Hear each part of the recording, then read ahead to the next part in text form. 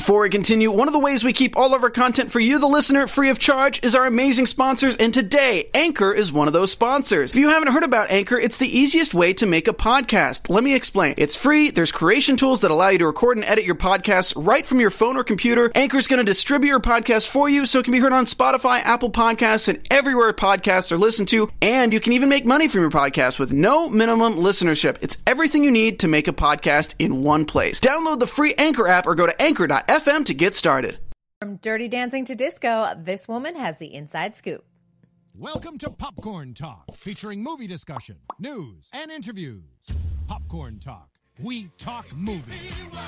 I know I could have my best disco moves. I don't know what they are, though. But hey, welcome on in to The Point with Kristen Burt, presented by, of course, Popcorn Talk and Dance Network. And I am so excited to have this woman in studio with me today because no one puts together a harder disco routine other than Doriana Sanchez. Welcome! Hi, yay, hi. Oh, I'm so glad you're here. I'm so glad to be here. Thank you for having me. I am going to say, I mean that no one puts together a more complex disco routine than you. Yeah, probably not. Yeah, you're like, I got it. Yeah, I'll take that one. Yeah, you should. Yeah, but it's fun, right? It's so much fun to watch, and I sit there and think, that rehearsal studio, especially when you've got some so you think you can dance and you have a short amount of time to teach it. I bet those contestants in their head are cursing a little bit from time to time. Maybe, but you know what? In the end, it serves them, and we would never do anything that doesn't serve them in their best. We always want them to shine. Absolutely. And we love to watch it. We're always like, we love a disco number. Yay, thank you. Yes, but we have so much to talk about today, and I think what's so interesting is that we are coming upon I Dance for a Cure, so we're going to be talking a little bit about that and why it's so important to you. But we always like to take it back a little bit first, because I think for people to know where people came from, where people started, especially in this dance industry, because there is no one blueprint that says this is how you do it and this is how you have a dance career. Right. It works differently for every individual, and I think that's what's so fascinating. And you yourself came from a dance family, is that correct? Yes, my dad was a ballroom dancer. And the funny thing, so yes, I did. And my father was a ballroom dancer. The funny story about how he got into it, he was stationed at Presidio in San Francisco, and he and his buddy wanted to go find girls. So they had a thing at Arthur Murray Studio, that the girls would be teaching the guys. And so he went, and then the lady thought he was so good that she wanted to teach him how to be an instructor. So my father became an instructor. And he really loved it. And then he went on to have a career as a dancer doing exhibition ballroom with his sister and with different dance partners in the Bay Area. That is fantastic. It actually sounds a lot like my husband's family. I've got to tell you that. Yes. Cool. Yeah, so interesting. Yeah, they have a tango company. And I know we'll have to talk about that after, because this has nothing to do with my husband's family. We're talking about you. But did they have you in dance lessons? Were you taking ballroom at a young age, or was it kind of a gradual thing? It was a gradual thing. I mean, my dad was in community theater, always involved. He's still directing and choreographing at 89 years old. I love that. Yes. And I come from a very, very small town. When I was growing up, it had 3,000 people, so dance wasn't there. It wasn't there, but it was in my dad's heart, and so he would take us to the nearest town, Fresno, which had the big town of Fresno that had all the big theaters and arenas there. So as a child, I saw Ringling Brothers Circus when it was still 3 rings. Oh, and it doesn't even exist anymore. No, I know. It's horrible. I mean, it's great for the animals, but the artists, that's their livelihood, and there's generations of artists. And so we got to see that. That was a huge influence. Ice Capades was a huge influence. Dorothy Hamill, who was everything. Ice Capades.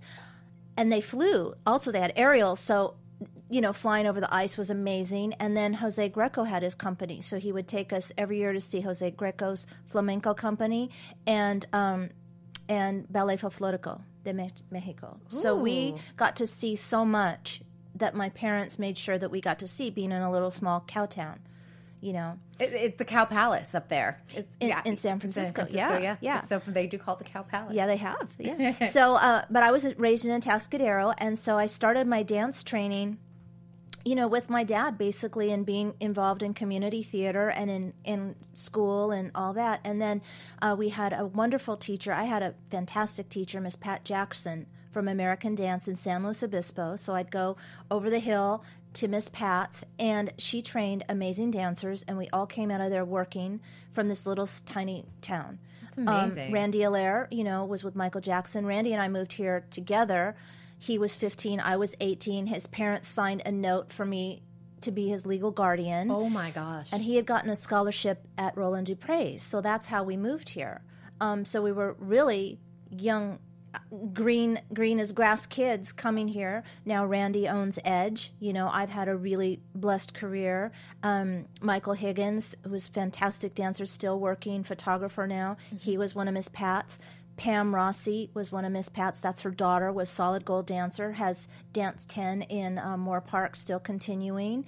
Tony Fields trained there sometimes. Chelsea Fields trained there. Yeah. Chelsea, who was a solid gold dancer. They were both solid gold.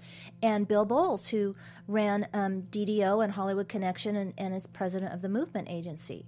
Unbelievable. I know. So we were trained so well. And she also, there were generations of other kids after us. And so Miss Pat was a huge inspiration to me. And, she danced until 6 weeks before she passed. She carried the Olympic torch when it came through our little town. That in 1984, 83, yeah, 84. Yeah. That's incredible. Yeah.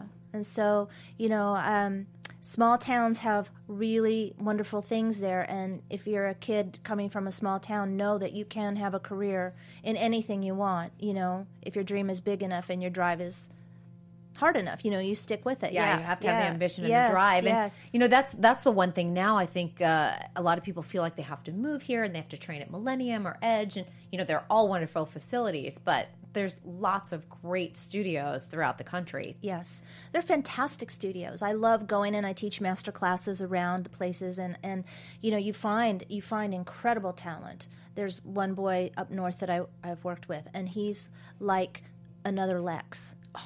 And he's 14, and I just freak out every time I see him, They can do anything. They can do anything, and it's stunning what the kids are up to these days. Yeah, and their social media game is good and strong. And what's interesting, though? A lot of the people that have walked through this studio, I'm finding that a lot of them started dance a little bit later, the 12, 13, 14. For the men, 18, 20, 24. And it's interesting to me because I started young. I started around 3, 4, somewhere around there. And I got burnt out in my mid-20s. And I'm like, I'm starting to wonder if the key to having that longevity as a performing career may be to not really start hardcore until you're a little bit older. I'm not sure, because I think what I'm witnessing, honestly, is what they do now is the stuff of dreams, really. What kids can do now. I just worked with little Ileana Walmsley last couple weeks ago, for the World Choreography Awards. And she's one of those spectacular young talents, They're bendy. They can do anything with their little bodies. It's amazing. And I have a few children like that I work with. And it's like the next evolution of humanity, like the evolution of human beings I see is happening in their bodies. And they're doing things that we never could do because we just didn't know how, for one thing. But I don't know if our bodies would have been ready to do what they're doing. So I just see it all the time, and it's amazing to me. I do think there's an evolution of dance, of course, and but in their physical being, It's interesting. It'll be interesting to watch because especially this current generation, I mean, they know who all these choreographers are thanks to all the dance shows. They know who to train with. They go to these conventions. They're very savvy. And so, I mean, we saw it on So You Think You Can Dance season 13. Like, these kids were ready. I was, worried that, parents were going to be really green. There was, 1 or 2 green parents, but they picked it up quick. And, the kids were on it. And they were more professional than, some of the other contestants who are 18 and over. Yeah, they're beautiful. The children are really beautiful. They're spectacular. Yeah, we had a fun summer with them. So, what do you think really sort of was it your dad dancing that really inspired you to have that career? Was it training at your local studio? What was that one thing that made you get up and dance every day? Well, I used to watch Midnight Special. I used to watch Solid Gold. I used to watch at our house, we only had old movies like Fred and Ginger movies and Gene Kelly movies. That was the Sunday thing that would play on the TV then. And so I grew up looking at all those movies. Busby Berkeley. Yes. Things that that you just dream about. And so I always knew I was going to be a dancer. And in our little town, they'd look at me cross-eyed like, what are you talking about? I go, I'm going to be a dancer. And I think they thought I was going to be a stripper, or like at that time, maybe that's what it meant. Dancer for money. Yes, honey. So I don't know, but I always knew that that's what I wanted to do. And it was a singular focus. And we were always around it, and my dad at that time when I was growing up always said, I really want to teach you this variation. And, he had all the rhythms and the variations and this and this and this of every kind of dance you could imagine. I go, well, Dad, I really want to dance jazz because I want to go fast. And then I want to do ballet because I want to be Marakova. And then I want to, Right. And so my connection to ballroom and partnering like that wasn't until much later when I did a project called Salsa Ballet, and it was with a salsa orchestra. So I combined my ballet training with salsa, and my dad came in and danced us all into the ground. We couldn't even, my dad was amazing, and so he really probably is the biggest influence on my life, as far as dance. And then of course Miss Pat, one of the great teachers. And then when Randy and I moved to LA, we were at Dupre's, so we had all these fantastic teachers, that we were able to work with. And we were talking about Solid Gold earlier off the air. And for people that are way too young to know what Solid Gold is, go to YouTube, look for some clips. There's tons of them out there. This show was on, I'm going to say Saturday night at 7 p.m. or something like that. Yeah. And it was musical guests, and it was comedy, and it was dance. But these Solid Gold dancers were kind of everything in the dance industry at the time. Leotards cut up to the armpits. It was amazing. Darcel was the lead dancer. You said you had auditioned a few times. Yeah. Because that was the job to have, It was imagine. the job to have. And I wanted it really bad. And I auditioned for it, and I didn't get it. And I would get to the end, and I'd be like, ugh. And I didn't understand why, but I think I was just too young at the time. Yes. I was just too young, and dancers were really, really sexy too. Yeah, they were really. It was the first time that dancers could be that sexy on television. Yeah, but they were awesome. They were amazing. They were awesome. They were really amazing, Yeah. and it was also when the MTV generation had sort of ushered in. So music, video, dance, it was having a moment when all of that sort of came together. Yeah. It's really incredible. And Anita Mann, obviously, we saw her at the World Choreography Awards. Yes. She is the queen behind Solid Gold. So I've got to get her on the show at some point. Yeah, you do. She's awesome, and she's one of the big supporters of our I Dance for a Cure event, and I'm so grateful to her, as I am to Dance Network. Which is also sponsoring the Yes, event. sponsoring the event. So we're so excited because and World Choreography Awards is one of our sponsors, and Edge is one of our sponsors. We're very blessed. Kind Bars, those yummy ones that you eat, are sponsors too. I love that. Everyone's sort of all coming together, Yes. people you've worked with in the community for decades. GTA, my agents, my beautiful agents, Lisa and Terry. We love them. Yeah, They're good friends of To super The love Point. them. Yeah. Yes. We definitely love them. What do you think for you when you were here in LA? What was that very first job for you where you were like, all right, I think my dance career is going, that one that just kind of opened so many doors? Well, I must say, my first dance job, I moved here because I got a job that was going to go to Japan, and it was in a girly kind of show, Mm-hmm. And so I moved here, and then when I got the costumes, I remember that my costume was in a plastic bag, one of them. First of all, the choreographer, she plucked out all our eyebrows, because she wanted them. We were like little showgirls, right? She plucked them out. They never grew back, so I have to paint them in all the time. Oh, my gosh. Oh, yeah. And then the costumes, we went to her house, and the costumes were all laid out on a table, and they were in these bags, and it was bras and G-strings. Well, I had never seen a G-string. At that time, yeah. I was 18. I'd never seen that before, and I just went like this. I remember going like that, how do I put that on? Yeah, I didn't know. I was like, "What's this?" And she goes, "That's the bottoms." I was like, and then I started crying. I go, "My dad can never see me wear this." Right. Really, Because you're 18 and here you are. And I'm like, from Atascadero. Yeah, and that's the thing, too. Showgirl, and it evolved so much in Vegas, too, but Showgirl, a lot of it was topless, and then, the G-strings and the big headdresses. Yeah. And now, how many shows now are topless? One? Does it still exist? Maybe two? I think so. I think one. And they do, the family show oftentimes, and then they do the 7 o'clock, and then later. The adult show. Yeah. Yeah. Because that's almost kind of a relic of the past. Yeah.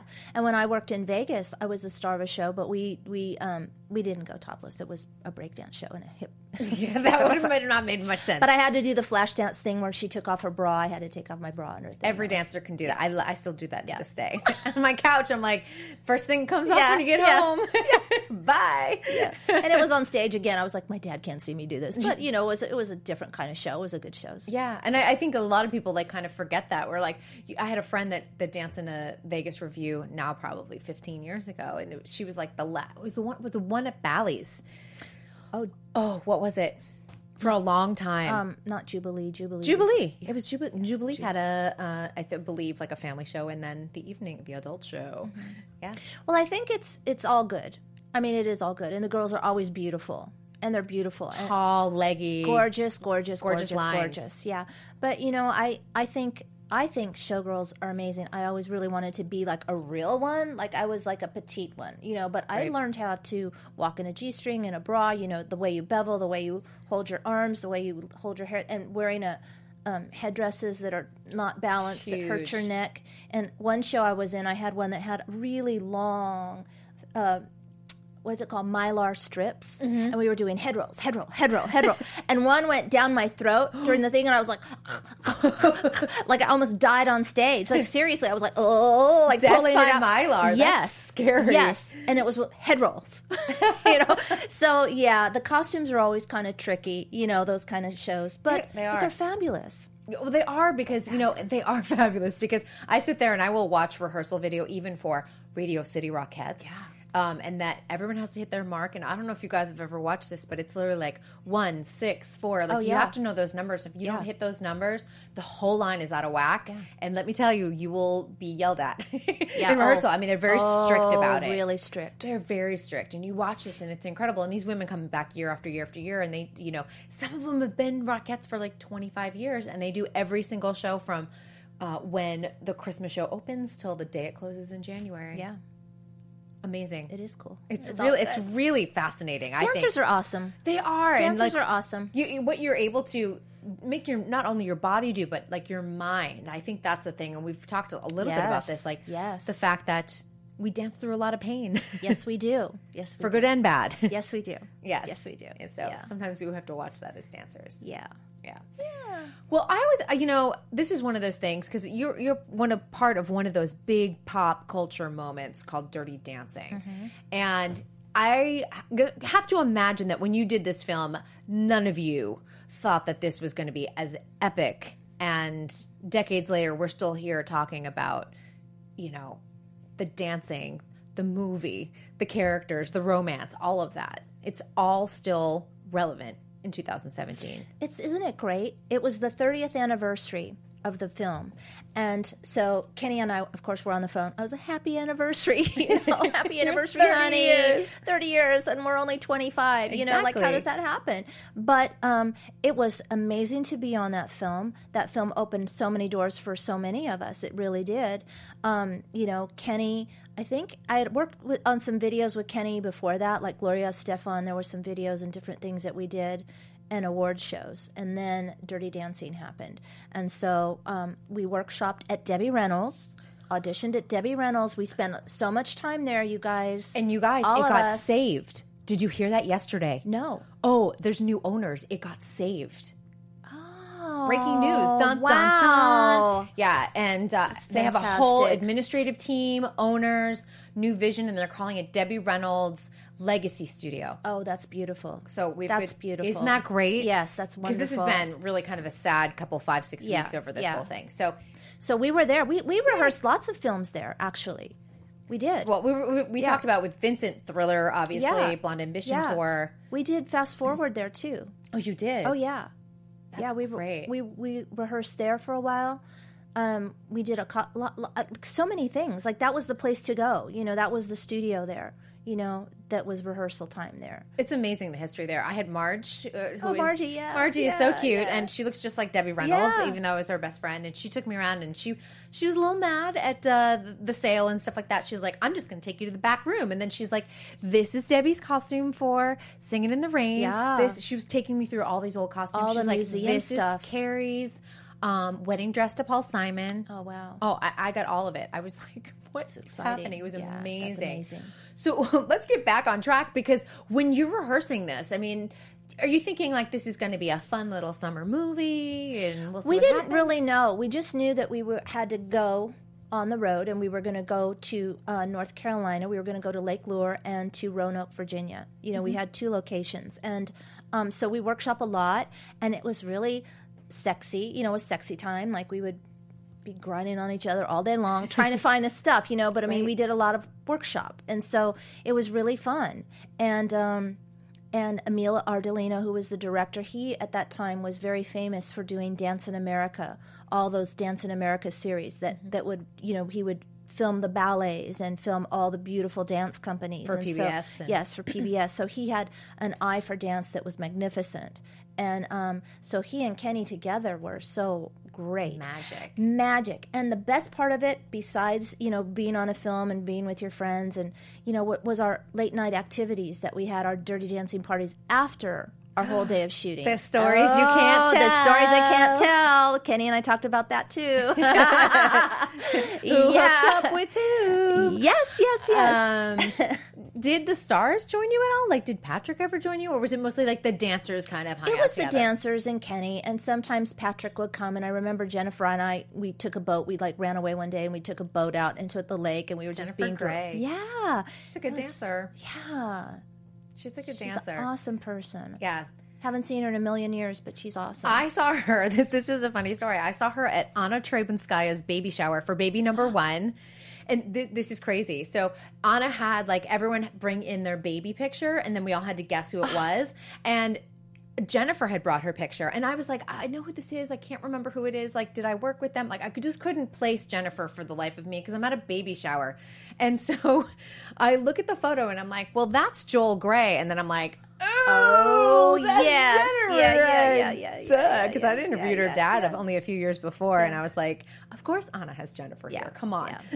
Yeah. They did Dancing with the Stars together. Yes, of course, yes. so. That's so nice. That's incredible. So I have to say, because I was away at summer camp. I was at musical theater camp when Dirty Dancing came out. And my mom, after I came home for the summer, and by the way, my musical theater camp was Stage Door Manor, and it was in the Catskills. You know Stage Door Manor? Yes. It is like this cult camp in a good way, where every dorky little kid goes to study musical theater and dance, and it was the best summers of my life. And my mom was like, you have to, I had a couple weeks before school started. She's like, you have to see this movie. And I was like, I don't want to see Dirty Dancing, Mom. Sounds nasty. It just sounds dumb, you know, my mom. And she took me on like a rainy day because we lived up in Maine during the summer. And it was not a beach day. And she was like, let's just go. And it was like the greatest movie. And we played that cassette the entire fall. The entire fall. Over and over and over. But it was amazing. It really resonated with so many people. Yeah. You know, because it's a love story. And it's a story about like that you can dance. Actually, you know, if you go back to the dancing part of it, that a girl that thinks she can't dance really can. Mm-hmm. You know what I mean? So that's that she goes through all this stuff. And she really does in the end. And she gets the guy. She gets the guy. She gets the hot guy. She gets the really hot guy. She gets the hottest guy. She gets lifted in the air. Every girl's dream. She gets dipped around. Every girl's other dream. Swirled around. I mean, it really is quite a movie and quite a cast and everything. Just all of those. Kelly Bishop, Gilmore Girls people. Gilmore Girls, Grandma Incredible Gilmore, dancer. And also a Tony Award winner for the original cast of A Chorus Line. Yes. So, yes, and she was Carol Bishop at the time, I think, on A Chorus Line. She changed her name somewhere along the way to Kelly. But what a performer! Yeah, amazing. I know. Yeah. So that movie, that opened a lot of doors for me. I actually, Kenny was busy probably with Michael Jackson at the time. And so the Dirty Dancing tour came up, and he's like, will you do this? I was like, sure. So I directed that tour with all the original Dirty Dancers and some extra ones. And they went on like 140 cities, toured all around, sold out everywhere, sold out 2 weeks at Radio City. And so that was amazing. When you think about the work this created for the dancers, too. 140 cities is... Yeah, it was a summer and a half or a long, long time of touring, like months and months and months and months of touring, which is awesome. We all love to do that. And but it had Bill Medley and Ronnie Spector in it, and the Contours and Mary Clayton. So all the music that you heard on my cassette tape.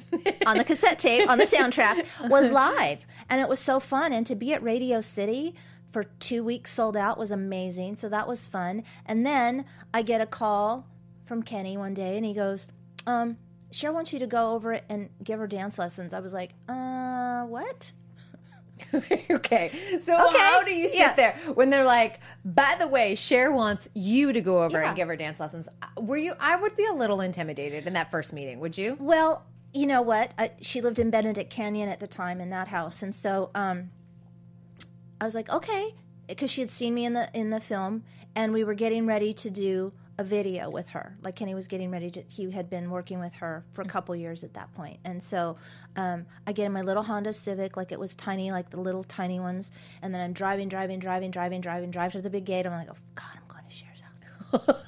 God, And then I get there, and then she's Cher. She's like the most awesome person ever. She's amazing. She's amazing. So we sit down. She had a dance studio at that house. And so we sat down in the studio, and I said, my favorite scene in Mask is when you're ripping up the papers and you're just going, and she goes, really? I go, yeah.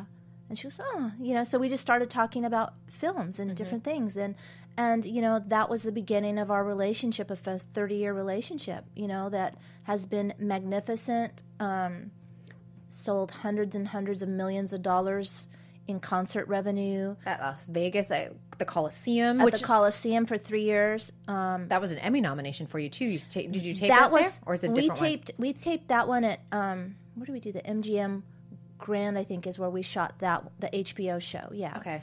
But, we did all these magnificent shows over all the years in fabulous countries and places that people have never gone. We opened in a stadium in Dagestan, the most dangerous place in the world. Where is Dagestan? It's in Russia, but it's like in Russia where like bad people come from. Yeah. And we had snipers like all the way up. Yeah. Oh, it was a whole thing. Like that's a whole nother story. That's major. But I mean, we've had adventures, and what I must say about her is, besides being like a sister to me and a dear friend that I love so much, my heart is always for her, she's somebody that goes where no people go and does things that other people don't do in service to others. And she's a badass too. Yeah, she kicks ass. I like that though, but it makes you stand up and pay attention when she speaks. Yeah. She's definitely one of those. Even when like a tweet goes by, sometimes I'm like, what does Cher have to say? Yeah, her tweets are epic. They're legendary. They are legendary. I think Cher and Chrissy Teigen have probably the wittiest Twitter accounts out there. And I don't really follow celebrities unless I somehow have interacted with them a lot. And otherwise, I'm like, but there are certain people like Chrissy Teigen and Cher. I'm like, hilarious. Yes. Hilarious. So, I go to her house, and we're just stretching out, and that started our whole thing, And so over the course of time, I became the director and the choreographer of all of her tours and all of her performances for many, many, many, many years. How does that work, though? And I want to ask this because it's got to be a little delicate. You're working with Kenny, and then kind of Cher's like, okay, I really want Doriana to take over. Is it an awkward shift, or is it like it happens, you get a job, Kenny gets a job? Well, you know what? At that time, Kenny was really busy, and his career was starting to take off, too. So he was actually setting the groundwork for High School Musical. I forget what the Disney thing was, but he was doing a thing, so he wasn't available all the time. So that's why I was taking on more and more of the responsibility. And so he was actually doing, it was a Disney, I forget what it was called, Street High? Is that what it was called? I don't remember what it was. It was something like that, which eventually turned into High School Musical. So he was laying the groundwork at that time, not knowing, that that's what it was. So, Kenny and I have talked about it a lot, and, he's so supportive of everything, and he really, I didn't even get to tell you how he found me or how we got together, but I was dancing at a club called Peanuts, which was I love that. Very popular gay club on Santa Monica Boulevard back in the day. And so fun. And I was in 2 shows there. One was all girls. And then one, I was the only girl in a drag show called The Cosmetics. Oh, I love that. And it was so great. So, starting at 11 or 12, here I am with all the guys and the gals, And so it was cool because people used to come there, like Bowie would come there and all the rockers would come there. And Kenny was somebody one of those guys, you know, and he came and he saw me dance in one of those shows. And he came up to me after and he said, you know, I really want to work with you one day. And I was like, oh, that'd be awesome, you know. And wondering if it would happen or not. Yeah, because you don't know. You're just, I'm in a bra and G-string, you know, like standing there like half naked. Oh, okay, great. That sounds good. Yeah. But he kept to his word. And I forget which audition I got, but, you know, the blessing of Kenny and what I learned from Kenny sees who you are. Does that make sense? Yeah. Kenny sees the energy. I'm going to say it to the camera. Kenny sees who you are, and I'm so grateful to Kenny for seeing who I am, you know? Yeah. And he saw me because at that time they were really hiring a lot of Caucasian girls and blue-eyed girls and big boob girls, and I was none of that. I was like 98 pounds, just like straight. To go up here, straight, you know, and Latina, which wasn't being hired at the time. So Kenny really was at the forefront, I think, of he saw how people should be, you know, how we really are as humans, and we should all. He embraced. I don't even know. Because it's not even now. So, but I mean, he was the one that saw others of color and put us all together, you know? And so he was, I feel like, one of the way showers for that. Yeah, definitely a pioneer in saying, you know, we need diverse casts. Diversity, yes. And he embraced it, and he saw who I was. He saw who so many people are. You know, and he taught me how to look at a room of 200 people and go, you see the sparkle, you see the sparks. Yeah. You know, you can see who's the one. The aura. There is an aura around people, and you see it, and you want to work with them. Yeah, sometimes you have an it factor, and you can't take your eyes off of them. And I've always said that. Michelle Williams, the actress, is so petite and tiny, and she walks down that red carpet at the Oscars, and every reporter just stops. And it doesn't matter if a bunch of other A-list actors are coming by. She's like little Tinkerbell. Yeah. She's got all this like fairy dust around her. Yeah. And you see it. Yeah. Yeah. And Kenny, you know, saw ours. You know? I love that, though. Yeah, he really does. And he sees it still all the time with people, with new kids and, you know, different talent that comes through his path, you know. And so that's what he taught me. And also, you know, sometimes people may not be the best dancer, but if you see their heart and you see how hard they're trying and you know that they're a great person, that's who you want to work with. Yeah. I mostly want to work with the best dancers and the most spectacular ones, but I have in the past hired people because I like them a lot and I super love them, and I see that they're going to work hard, you know. And that says a lot in a rehearsal studio, because we've all had those dancers, and I've said this before, I hear stories when some of the So You Think contestants are lazy in the studio. I've heard that before. It makes it back to me. I know you choreographers are talking about it, so it's important, you know. What happens in the dance studio, what happens on stage, they have to kind of be the same. Yeah. And if you're going to go on the road with people, you need them to be the nicest people. You're going to be on a tour bus. You're going to be traveling together for at least a year. Tired, sick, not eating your best, not sleeping your best. And you have to be a person that carries yourself with integrity. Being kind is very important. Being on time is very important, you know. But being a nice person, I think, wins hands down, you know. It does matter. It matters in, I think, all aspects of life. And, you know, you just recently touched upon something when it comes to diversity. I'm wondering, because you're Latina, I wonder, are you seeing more open doors for Latina dancers? Oh, yeah. I think things have changed now. But I know Kenny was at the forefront of that. Michael Peters was, too. I got the blessing of working with Michael Peters a few times. Wow, he was tough. Michael Peters, and if you guys don't know Michael Peters, know Thriller and Beat It. Know your watch dance him. history. Yeah. Dance history. And, you know, that kind of ties into what we were talking about before the show started, too, and talking about Kristen McQuaid's interview. We did lose an entire generation. Yeah. I don't think people understand how big of an impact it actually was on the entire industry. Yes. And you were saying that you had done a tribute show, and how many people were in there? 50. And probably all AIDS-related. All AIDS related. All my friends, like, you know, I think generations now don't understand what that epidemic was, you know, and still is. I mean, people still are passing from it, you know? Yes. And so, I did an event one time, and I did the tribute, the Missing You tribute, and I had to write, it had a scroll. It scrolled, the names scrolled up, and there were so many, and it was all of our friends. You know, entire casts of people were taken. And so I think it's important that we're mindful and not forget them, you know, because people, they are so talented and brilliant, and imagine just a chunk away. So we never know what they would have brought to the world in their artistry, you know, so we miss that. We miss that. And for my generation of dancers, we didn't have those people really leading the way, that guidance in terms of, especially I was on the East Coast, like Broadway community was just wiped out. And, you know, you lose like the Michael Bennett's and things, and everyone's like, and half the cast of A Chorus Line and things like that. And you go, well, what do we do? Where are we going? And dance sort of did this for a long time, and so until everyone kind of started to refocus again. Yeah. And people were able to lead again. Yes. Yes. But, I mean, and I think it was Vincent, too, that said, you know, he's like, I was going to, like, a funeral a week. It's true. It's true. And the sad thing about it, and I urge you guys, don't be afraid to speak your truth, whatever your truth is.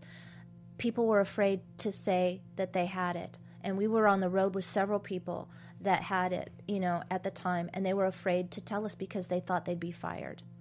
And we would never have fired anybody for that, you know. But I think people are afraid to share their truth about whatever they're going, whether it's depression or any kind of illness or, you know, and there should not be fear or shame about things. Or I think we're seeing it in Hollywood, too, with the sexual harassment and assault things. Women for decades have been afraid to talk. Yeah. Oh, yeah, me. Yeah. I mean, and names, like familiar names that people know. And it's a tough one.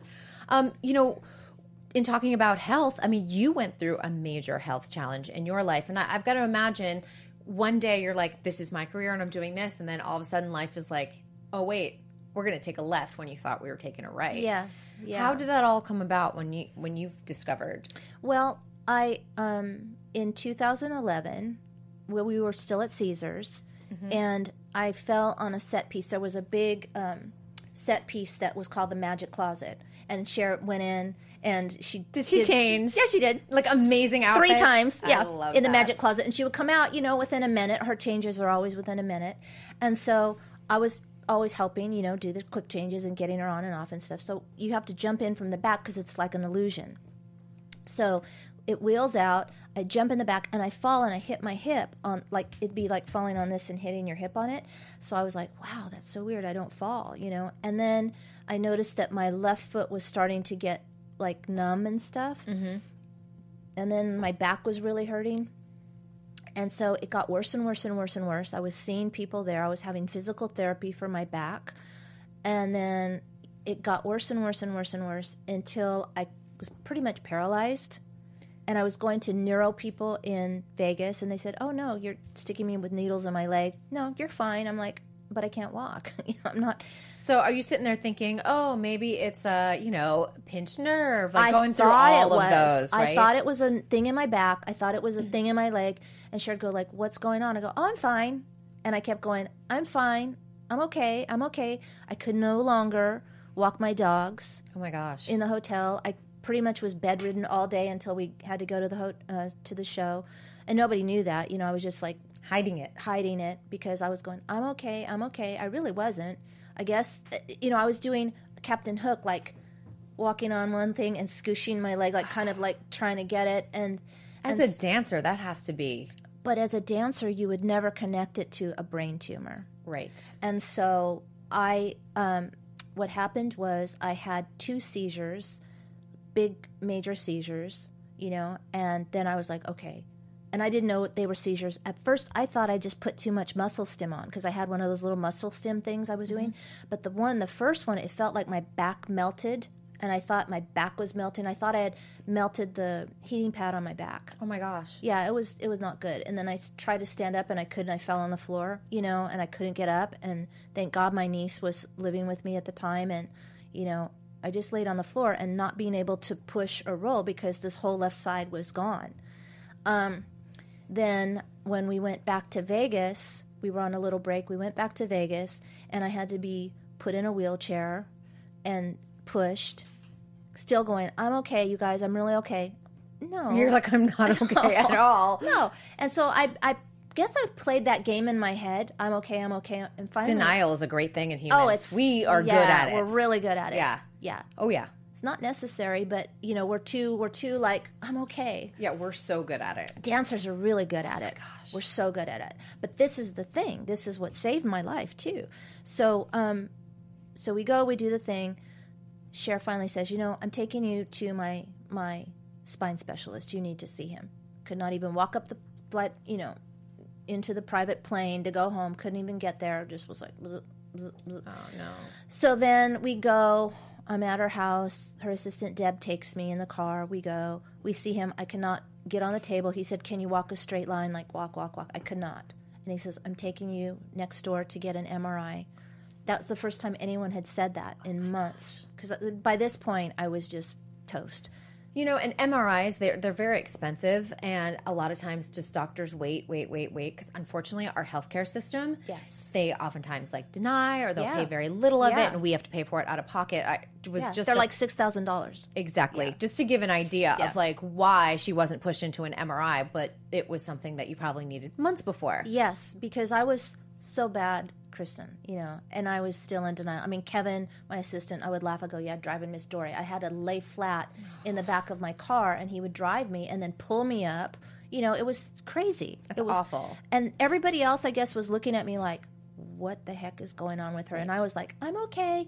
I'm okay. And people are like, okay. Yeah. They're like, okay, no. but. So I go to the doctor. He takes me to the MRI. I get the MRI, and Deb and I are waiting there in the waiting room. He comes through the door with a nurse with a box of Kleenex behind her, like carrying a box of tissue. And I go, "Well, Deb, this is going to be fantastic. This is something."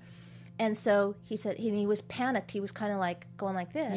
Just from that. And I was like, And so he said, "Well, we got to find the right office." So he takes me into the office, and he puts it up on the screen. And, there's my brainy with a giant thing, like this big, like a pancake on my head, and this big down, a tumor in my brain. And he goes, "Well, I'm not a brain specialist. I'm not a neurosurgeon. This could be brain cancer, it could be a brain virus, or it could be something else." I go, "Well, okay. Thank you for telling me, because now I know what's going on with me. I'm really grateful for that." Then I had an answer to what was going on. I said, "If it's vanilla, chocolate, or strawberry, I choose chocolate." And he started laughing. I was like, "Okay, thank you." So then we get back in the car. We go to Cher's house. Deb had already told her. And so we order Nobu because we're going to eat food. And Nobu is super delicious. Fancy, delicious sushi here. Just delicious. Vegas, LA, New York, I think you can get it. Delicious food. So we're sitting down eating, and so I'm telling her the thing, and I go, "So, vanilla, chocolate, or strawberry?" She goes, "Chocolate." I go, "I know, right?" So we were like, okay. So then go back to the guest room where I'm staying at her house. And then I feel a seizure coming on. So now I know what they feel like. And then I go to her other assistant, Jen, call 911. They came. I was having a thing. But, they didn't even know how I stayed conscious. But I connected to source. I'm like, God, calling all angels, calling all everybody. Here. Yeah. Don't let me fall on the stone floor, because that would be disaster. Oh, no. So they come, and then they take me, and the guys were fantastic. They rerouted me to UCLA. And so Cher's following behind in the car. It was a whole thing. The funny thing is, I went to in emergency. They let me in. She has to park her car. She comes in. They wouldn't let her in. You're like, it's emergency. Cher. Well, she was telling them, "I'm Cher." Somebody said, "Are you Bette Midler?" She was like, "No, I'm Cher." Wait, Cher's really tall, and Bette Midler's rather small. Well, Cher's actually not that tall. She just wears big. She wears big hair and big shoes, so she looks tall, but she's kind of tiny. Is she? Yeah. Like 5'5"? No, 5'7". Okay. Yeah. I was 5'7", like, 5'8", I'm 5'3", so yeah. 5 you're tiny. tall. Yeah. I'm short. But they wouldn't let her in, and finally she got in, and I was in emergency, and we were like, oh my gosh, who's on first? We were just doing this whole thing, it was, and so, we were laughing because we're just that way, like I was like, gosh, we need to redecorate this. This needs some sparkles. It needs some bedazzling in here, so... she was awesome. We were there. They took me to other things, so I landed there at UCLA. And that's where your entire course of treatment wound up, right? And by the grace of God, Dr. Neil Martin became my surgeon, and he was head of neurosurgery at that time. So he's like, I got the king of the mountain to be my doctor. And I had surgery 2 days later. was in ICU for a couple days, but my surgery was almost 19 hours.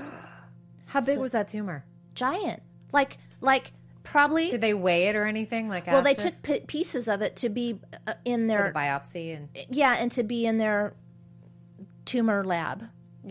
So your brain, part of your brain is in the tumor lab. Yeah, like for research, which is awesome. That's so cool because it's going to help so many others. I know.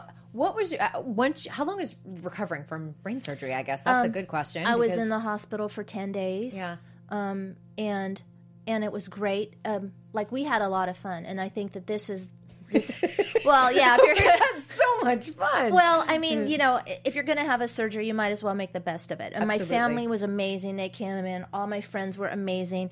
The hospital said they had never seen so many flowers and so much fun, and we had fun with the residents. My sister set up craft service for them, so they always had snacks, so they liked to come in. You're the fun room. We were the fun room. Was there a risk for your surgery? Because sometimes with brain surgery, this can be a risk of losing sight or your ability to speak or movement or anything. Oh, yeah. The disclosure they give you before surgery, not before you go in, but like when I was talking to the doctor, he said, okay, so you could be blind or you could be paralyzed or you could die. Those are my 3 choices. And I was like, okay, great. I trust you. Yeah. I said, I trust you. Let's do this, So Cher came in the morning, like the morning of the surgery, and we did our magical stuff. She was a great friend. Yeah, we did our magic stuff, and she was with me before I went in, and my sisters too. And yeah, so then, after that, after being there for 10 days, then I had to go to rehab, which I called Brain School the Musical, because it was so weird. Like my thing was like my mind was just wiped. Like I had, if you can imagine, like your head has lots of thoughts in it all the time and colors and sensations. It was like a black, like the TV went black. I can't explain it, except I kept saying to my sister, I can't see the light. I can't find the light. I couldn't tell you what this was, Kristen. I couldn't. No name. I couldn't. Yeah. I knew my family, but I couldn't tell you what a cup was. I remember in rehab, I couldn't know what a pencil was and an apple. And they give you like children's little charts, like airplane, apple, da-da-da. And they would go, do you know what that is? No.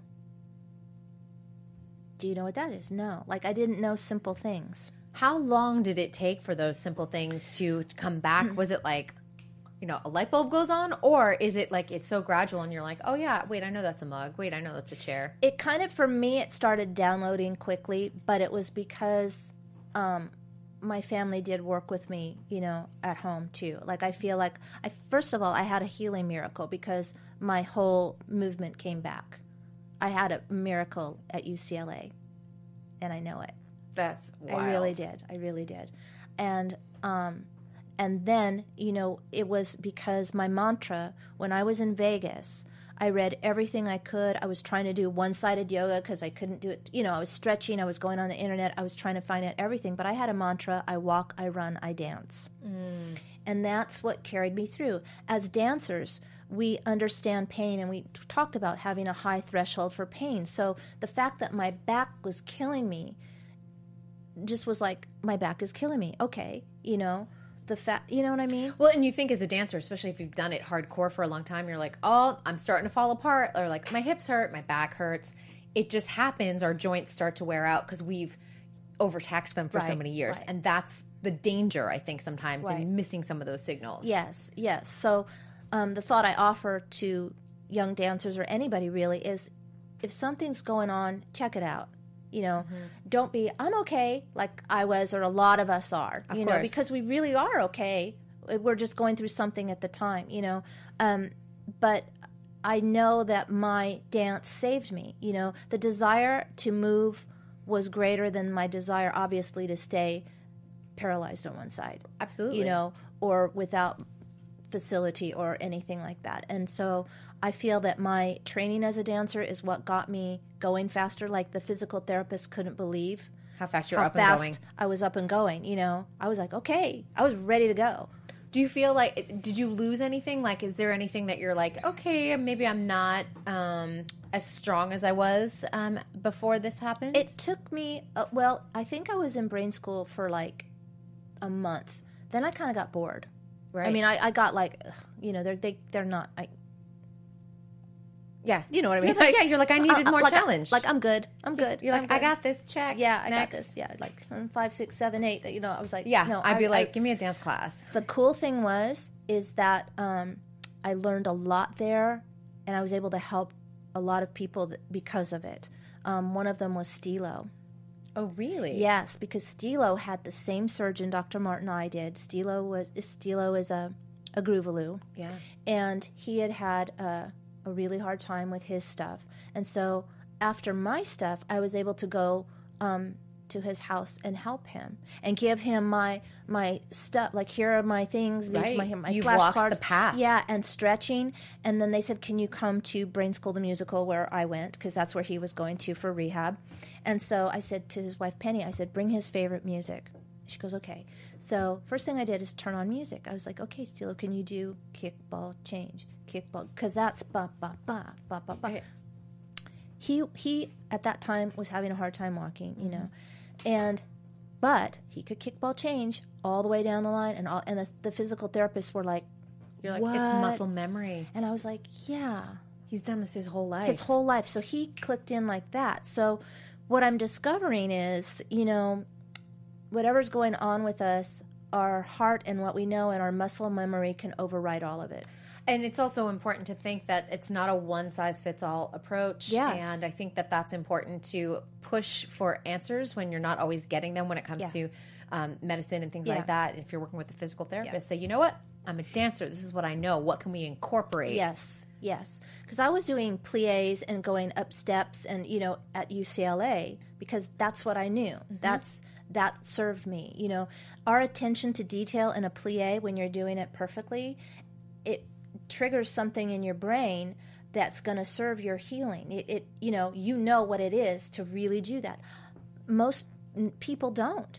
If they're not a dancer or an athlete, they don't. You know, so we are really, I feel like dancers really have the ability to bounce back from catastrophic things more than other people. I know it. Yeah, oh, for sure. I'm writing a book about it, actually. You should, because it makes so much sense. And I know that, you know, you're now giving back with I Dance with a Cure, and this is for a cure. Yes. And I love all the sparkles. idanceforacure.org is where you can find out more information. But this is year 2. I was there for year 1, and I know Nakul was there. Yes. And I saw Tyne Stickline there. And Miss Bonnie Story. Oh, gosh. Carmeet. Yes, Carmeet Bashir from Pussycat Dolls. Yeah. So who are you having this year? Because I think Nakul's back, right? Yes, Nakul is back. Survivor. Also a testicular cancer. Yes, cancer survivor. Catherine McCormick is coming. Oh, I love her. Divine, I've missed her. So divine. I missed her this summer. I know. She's awesome. She's coming. I'm so excited. And Marlon Paleo, who just was the assistant on Mary Poppins with Rob Marshall, is going to be our third teacher. And Carmeet is going to be the host. Great. And we have a special guest, Miss Maggie Kadurka, who is a former Joffrey ballerina who is going through metastatic cancer at the moment. And so she'll be doing a performance and being there. that. And she's divine. She's such a beautiful dancer. Bald ballerina. You guys might know bald that. ballerina. Bald ballerina. Go and Google it. Read her story because it's incredible. And it's, you know, it's a tough story, but at the same time, she's so resilient. And I think that's she'll inspire you. She's very inspiring. So she will be there. We'll be at Edge on November 11th from 5 to 9. So everybody come, and I know you guys, you stayed the whole time last time, Kristen. Kristen was so awesome. You know, such support from you, my friend. I know. I watched the classes, and I think Tate McRae was there last year. Yeah, all the Emma kids, Hellenkamp, all those kids were there. Yeah, Tahani Anderson. Yeah, it was.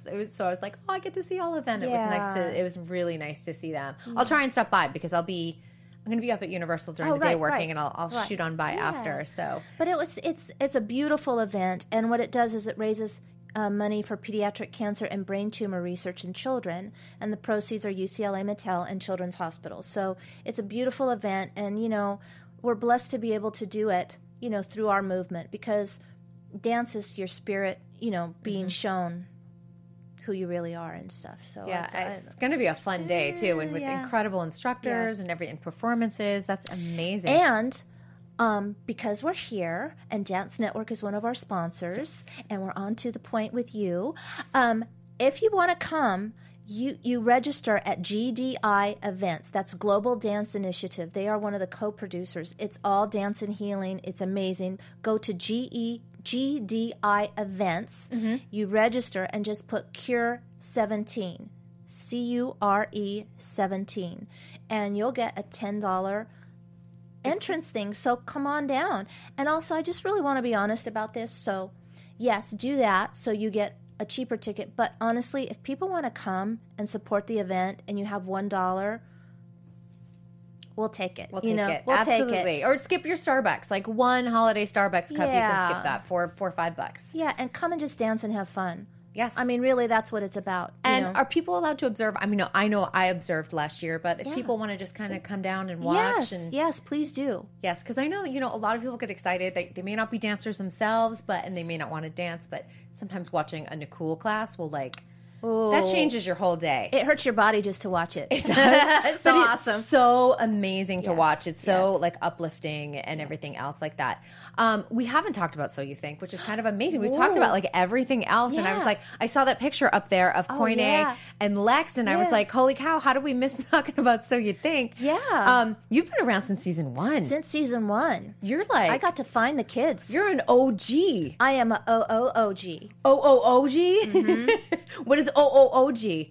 I don't know, but like original gangsta. All right, so when you look at the evolution of the show from season 1 to season 14, do you think, holy cow, look where we've come?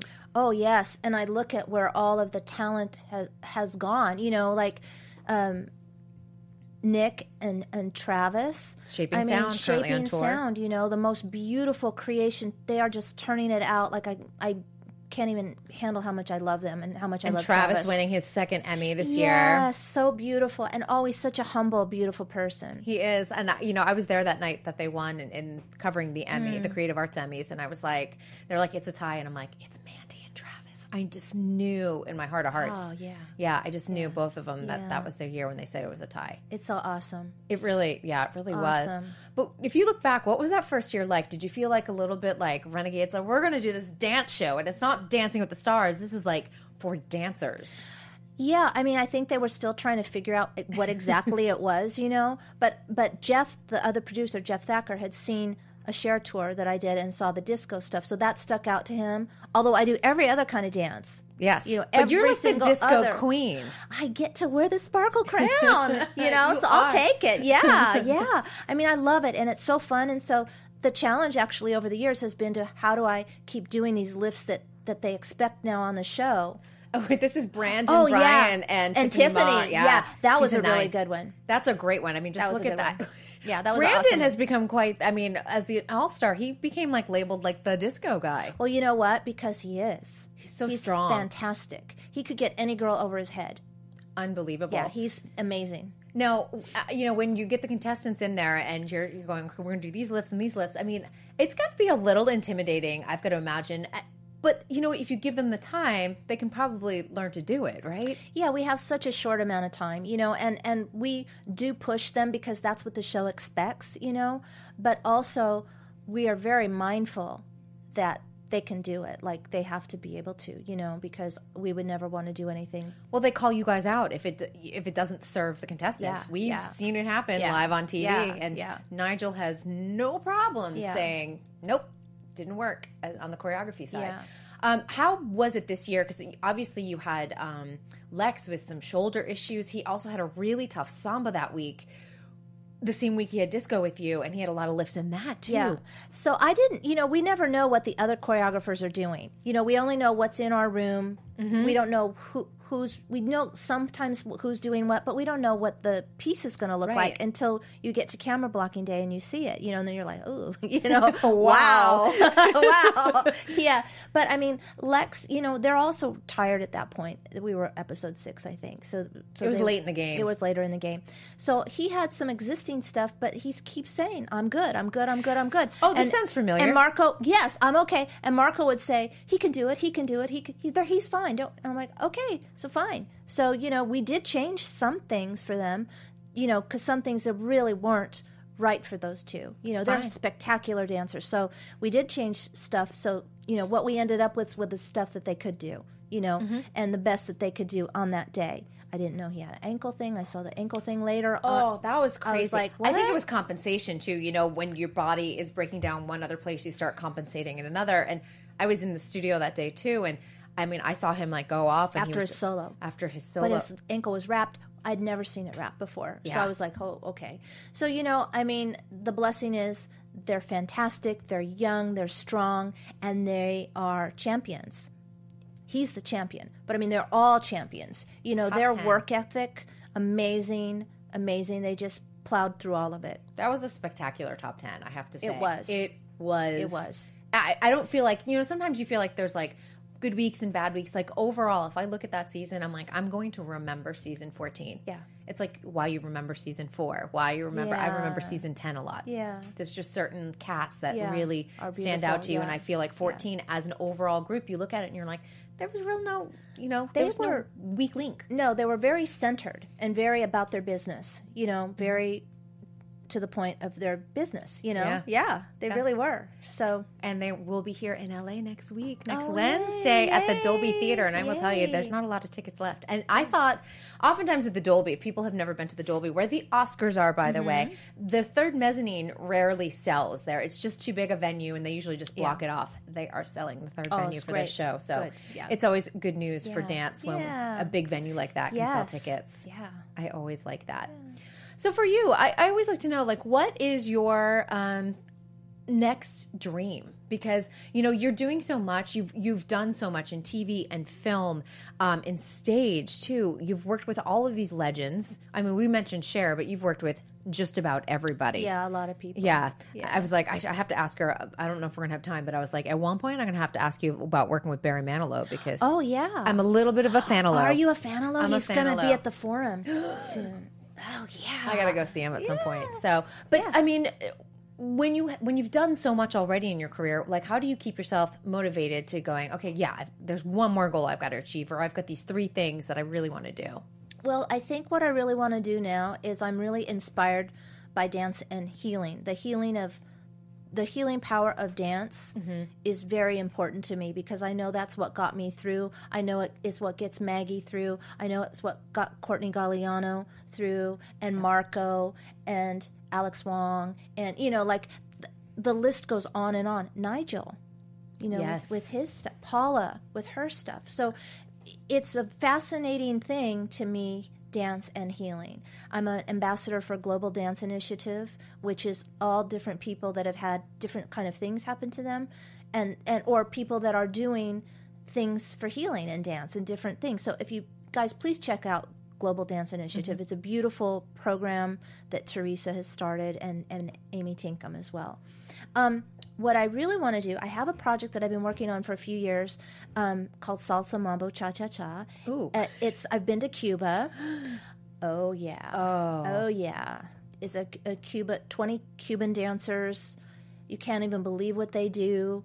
And we've been working on getting them out of the country and bringing them here for a few years now, and it gets closer and closer, and then it goes...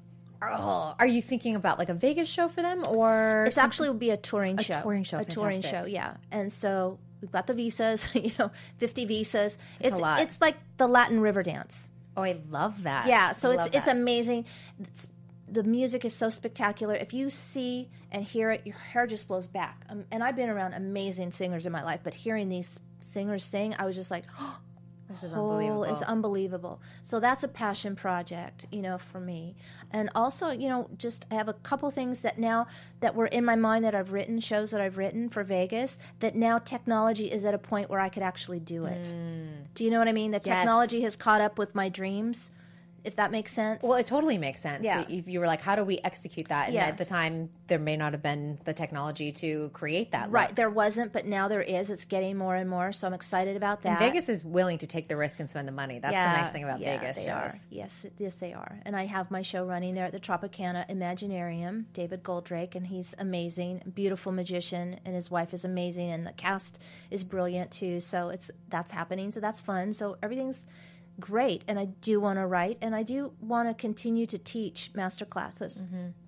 Yeah, it's so important, like teaching that next generation and keeping that going. Now, when you teach, are you teaching? Because you're well versed in all styles. Do people bring you in for the disco, or do people bring you in for a little bit of everything? They a lot of times bring me in for partnering in disco, or other things as well. You know, I've created pieces, you know, just like contemporary pieces.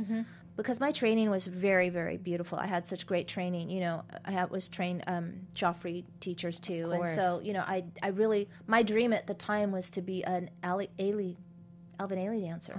Like I felt that that's where my heart was. That's where the movement was for me at that time. You know, and so, but it, you know, again, your one lifetime, you'll be so many things. I started as a dancer, then I became a choreographer, then I became a director, then I became a producer, then I had a video company, and then I'm writing and still producing and directing and choreographing. So I feel like our evolution just never ends. You know? It's true, and we're seeing so many opportunities open to the dance world, because it used to just be like, you're a dancer, maybe you retire, maybe you open a studio, maybe you teach. Like it was a smaller world, and I think now, like it's just what's wonderful is that the opportunities are kind of limitless. They are, and what's really great, and because you know, I feel like my tumor was a blessing in disguise. You know, I've been able. One of the stories, Jackie Dowsett, one of my dancers in the Cher show in Vegas, that was at Caesars. Her mother had a brain tumor. They lived in Hawaii. Her skull was getting so big. She had the same kind of tumor I did. I was able to bring her mother to UCLA, and my surgeon operated on her mom, saved her mom's life.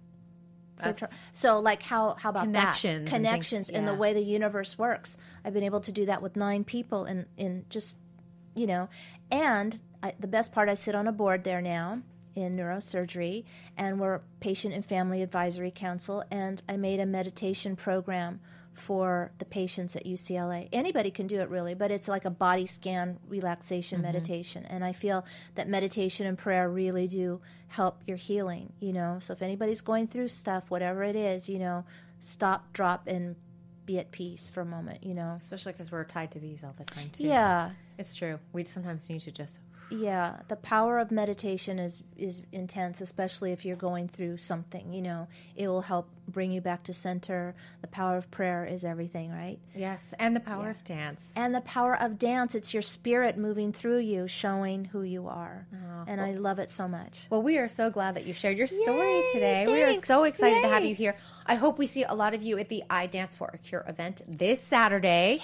At Edge Studio here in Los Angeles, and you can go to idanceforacure.org for more information. Yes, and GDIevents.com. And that's where you can buy tickets, and Cure 17 gets you $10. Get you $10. And then if you don't have $10, if you have $1, just come and have fun. Of course. We would love that. Yeah. Where can everyone find you on social media? Where should they connect with you? On Twitter, I'm at I Am Doriana, and on Instagram, which I just started, you guys, I Am Doriana Dance. So Lots of photos from this Saturday. Yeah, we hope to see that. Yes. All right, you guys, thank you for joining us for another episode of To The Point with Kristen Burt, presented by Popcorn Talk and Dance Network. Be sure to check out our latest articles on all the hottest dance news at dancenetwork.tv. Next week, joining me from Dancing with the Stars will be pro Gleb Savchenko. See you all next week. From producers Maria Menounos, Kevin Undergaro, Phil Svitek, and the entire Popcorn Talk Network, we would like to thank you for tuning in. For questions or comments, be sure to visit popcorntalk.com. I'm Sir Richard Wentworth, and this has been a presentation of the Popcorn Talk Network. The views expressed herein are those of the hosts only and do not necessarily reflect the views of the Popcorn Talk Network or its owners or principals.